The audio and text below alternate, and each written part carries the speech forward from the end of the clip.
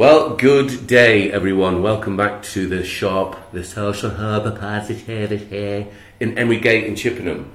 What a wonderful thing's happening. A lot of organic growth.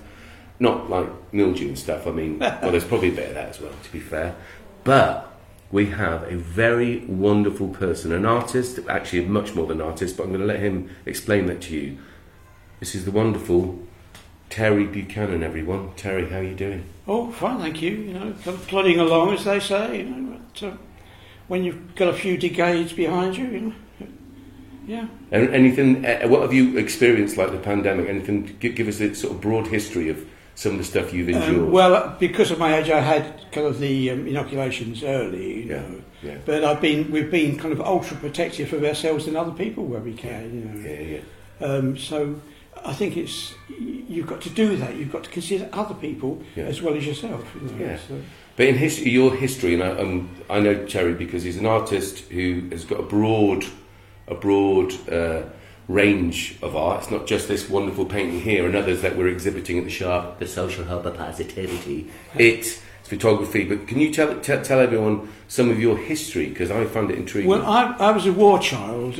We were living in London at the beginning of the war, and I was just a baby. The house was bombed, and all we had was the things myself and my mother were wearing at the time. We self-evacuated to a place called Canvey Island, and that's where I spent the war. And it was strange, really, for a young boy growing up, kind of, say, age of 5. When the alarm went for the air raid, I would come out and I would look up to the sky as we went across the field to the shelter, and the sky was black with bombers. And then another time, I stood in the garden and I saw the bombers going over for the invasion, towing the gliders. So they were going over. That was kind D-Day. of what we were doing. That was D-Day. Yeah. So to witness those things as a young child, those things stick in your mind. And the other thing I saw was crashing airplanes with dogfights. And these things are part of you, and they're in your mind, and they're memories. They may not be good memories, but they're still there as memories, you know. And then from there we moved back up to London to be near to family. My dad worked in the London docks as a ship repairer. Now, a lot of American ships came over. They were convoy ships, so they could say to my dad, "Hey, boy, you got a young kid, ain't you?" You know, and they would give me these American clothes. So I was wearing American clothes, the blue and white boots before they came over, the jackets and things like this. Yeah. And I was like an American boy in London, you know. So that was the way it went. And then, of course, after that we moved around a bit more, you know. And when I was at school, I was keen on acting and drama, and I won a prize for that. And our English master said, "I want you to go to RADA to do acting, like a former pupil of mine." And the former pupil was Brian Forbes. Wow. But I didn't do that. I was also offered university, but I didn't do that either because I'd been offered the job to be an architect. And then I wanted to be like my granddad, who'd been in the First World War, and my uncle had been in the Second. I wanted to do my national service. And I was called up, and I was given the choice of careers for that period of 2 years, either bomb disposal or photography. So I chose photography because I thought my mum won't want me messing about with bombs. You know. Strange. So I went out to Cyprus, and it was absolutely fascinating. For someone coming from the East End of London to see the way people were there, you couldn't imagine it. I saw my first mountain, but to Kudos, was it? Yeah, but to see ladies digging the road, yes, and to see the poverty that was there, you know. Yeah. I thought we were poor, but those people were extremely poor, you know. And so it went on. Then when I came out, I mixed with all the top photojournalists in the world, you know, like Larry Burrows and people like this. And then when I came out of the army, I got photographic qualifications, and from there I went in to photography as a professional, and I was eventually got a job with Her Majesty's Royal Commission on the Historical Monuments of England, and I eventually became its chief photographer. But I still maintained my own photography, which was street photography, to illustrate articles, and so I would go to the markets, I would go to places where people were my photography wasn't about landscapes or sunsets or anything like that. It was about people, and that's what I did. And that was the kind of took me on to the end of my career of being a chief photographer. What would be one of your big memories, or you know, in certain fields that there would be accomplishments that people would say, "Oh, I won an Oscar," or "I did this," or "I worked with this actor," or "I helped design this building"? Or what, as a photographer, what would you say that your satisfying? Yeah, I've had 2 books published. You know, one on photographing historic buildings and your poetry. And another one. I was up in North Yorkshire, and I found this map on the moors just blowing about. And I took it back to the office, and someone said, "We know who that belongs to. That belongs to a chap who lives up on the moors." You know, so his name is Raymond Hayes. So I went up, and as I went up to the door of his kind of it was a little shack really. There was this corrugated iron building by the side with a north light in, and I thought, "Oh, that looks like an artist's place." So I knocked on the door, and this gentleman, about 80 something, came, and I said, "I found this," and they said, "It was yours. It's this plan with all these archaeological markings on." He said, "That's one." I said, "That looks interesting. Is that an artist studio?" He said, "It was my father's, William Hayes. Would you like to look inside?" I went inside. His father was an early photographer, and he had touched nothing. Raymond had touched nothing since his father had died. Wow. So everything there, photographically, everything was there, and it was amazing, you know. And he said, "Would you like to see some of his photography, his negatives?" I said, "Oh, yes, please." He climbed up the ladder, went into the loft, and brought down all these glass plate negatives covered in dust and flies and all sorts. He brought them down. I went through them, and I thought, well, there's more than an article here. There's a book. And he said, "Would you like to see his diaries?" He showed me his diaries, and a book came out of that. You know. Wow! But the thing was, the beauty of it was, there was a local museum, and they, having seen it, the studio was going to be destroyed, but they moved it to the museum, and it's still there to this day at Huttonley Hole in Yorkshire. Wow, that's so fantastic. That's something I really felt. Yeah. And that came all about because you found a map. I found a map on the moors, and everything came like that. You know? Imagine. So a bit of intrigue, a bit of research, and presumably you wanted to give the map back to someone. That's a bit of social justice. I've always done that. I mean, now kindness. When I go to car boot sales, if I see any negatives or photographs, I buy them in the hope that I will find who they might belong to. And I've got boxes of these things at home, you know. Wow. And I try everything. I write to magazines, and I look up the name to try and put these photographs, which are important historical documents of a family, to give those back to a member of the family. Yeah. But it's such an impossible thing. I mean, I got onto the people at Kew and said, "This would be a brilliant exhibition if you exhibited these photographs of lost families, you know.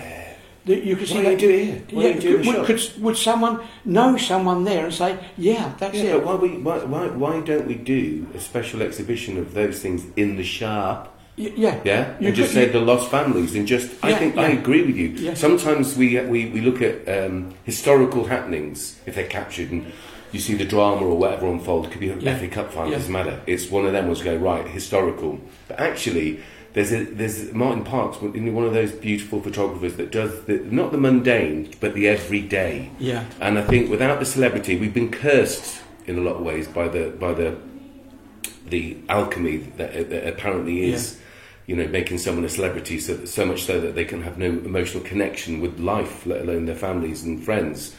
But the idea that each person is significant. Now, when I say significant, I don't mean, look, they're the king or they're the queen or she's this or that. It's not that. They're significant because, like you said, they're connected to other people, and it's an emotional connection, and therefore it has an emotional value. Yeah. So therefore, actually, let's celebrate the anonymity of these families. What do you think? Photography is something that kind of emanates emotion, you know. Yeah. When I look at old photographs taken in the 1920s or even before, I look at a young child and I think, what did that child grow up to be? You know, I feel it in here, sort of thing, you know. Yeah, I do that when I'm standing in front of paintings as well, like Van Gogh. If I'm standing in front of his particularly, I slightly go mental. Yeah. Well, I've studied Arles because Arles was a big photographic centre, and I used to get invited there. I used to get invited there each year. Used to get invited to the Paris photo thing, but I used to get invited to Arles, where the exhibitions were on there. And of course, Van Gogh is is the place where he lived was there. Yeah. And you know, and did loads of his landscapes, didn't he? Yeah. The cypress trees, all the I think I don't know, was it Starry Night done there? Yeah, and the wonderful thing about it is you can see his paintings, and you can actually stand in the spot where he did the painting from. I've always wanted to do that. You think I love that. Yeah, you think I know that painting. You know, that's it. You know, I'll stand here. That's where he stood. It resonates now. I haven't even done it, and I'm thinking, I would love to do that. Yeah. I love it when I'm in front of his paintings. Yeah. As it happens, we're actually in front of one of your paintings.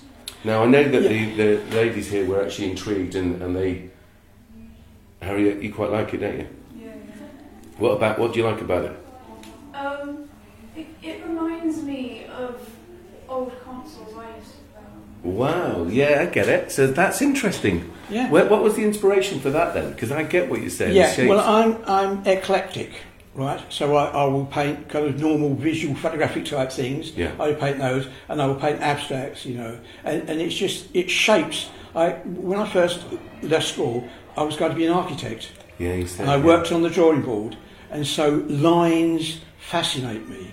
And that's what comes to this. I do the lines and then I infill them with colour. Yeah. So it's, in a way, it's architectural to me. Yeah, I get it. Now, we've got a collection of your photographs, as in the stuff that you brought in here. So we're going to put that in. As soon as we'll do a close-up of that. We'll do some stuff with your poetry. You've got those beautiful bits that you've given us. We're going to do a specific exhibition of yours. So we're just sort of teasing people with this interview, that painting, which won't be here. So if you haven't seen this painting, you might see it back at the exhibition. But this gentleman here has had an intrigue. I've had the luxury. That's the great thing about the shop. I get all sorts of brilliant people coming in, talking, sometimes about problems, about mental health. Of course, that goes with the territory. Dorothy Perkins, yes, I was going to say she's the thermometer. She's not. She's a therapist. What? Dorothy Perkins? Not that Dorothy Perkins. Dorothy Perkins, the therapist. Oh, please, Rebecca. But I might replace this with another one that I've just done during lockdown. Yeah. And it's the dream catcher. Oh, wow. Now, when I was at school, I was fascinated by the North American Indians. Exactly. See that? When I designed that, we took a group of kids in care and other young people from Chippenham to the North American reservations. Yeah. And the other people were the African tribes. The Watusi really fascinated me. I mean, the way they dressed, and you know, there are people here. I mean, people they need to be themselves. They need to show their personality. If you want to dress in a certain way, do it. You know, it's important to do that. You know. Yeah, I agree. Be yourself. Actually, these two are quite cool, aren't they? Look. Yeah. I mean, I'm obviously not, but what can I tell you? I'll tell you nothing.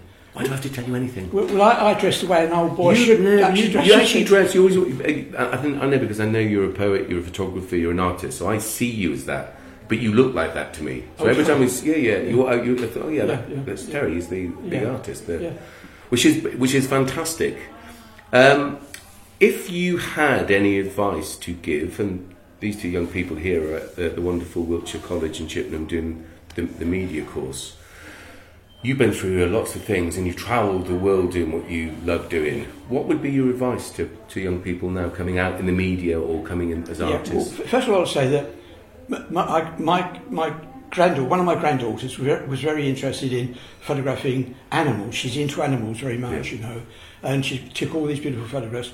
They were on display in Chippenham, and then the stand that I'd constructed on which to display them was taken over by the college. So somewhere in the college is that stand, which you can put your photographs on, you know. Wow. But I would say that every day, millions of people photograph the sunrise and the sunset. You know, that's pictorial. You want to look at other things. You want to look at people or things that move, things that are living, you know. Because, I mean, as I say, you could see a million sunsets and you think they all look the same. It does the same thing every day. So that pictorial thing, as I say, I'm into people, not pictorial. So, you know, I would say find out what really interests you and then start photographing that. You know, I set up a project to photograph contemporary artist studios.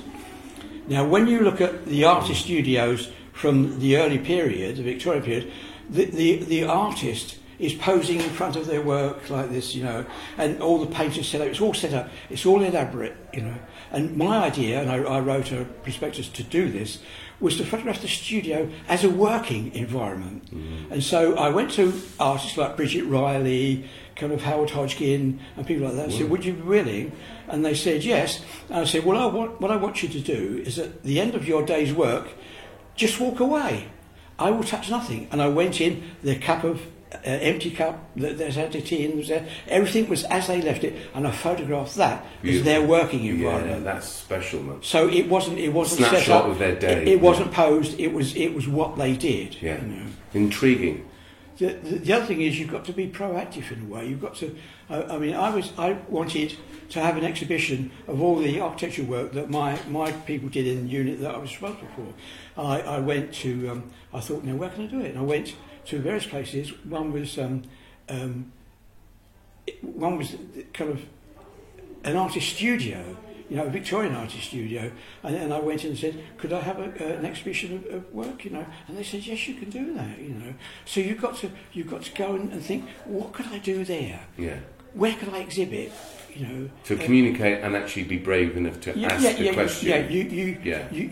You mustn't hold back.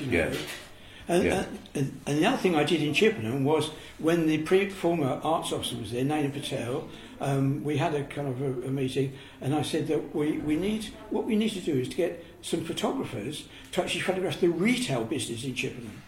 And so we put it in the local newspaper, people came forward, we spoke to them, and then I mentored them, and because they were young and a bit shy about things, I went into a shop and said, can these people come and photograph what you do?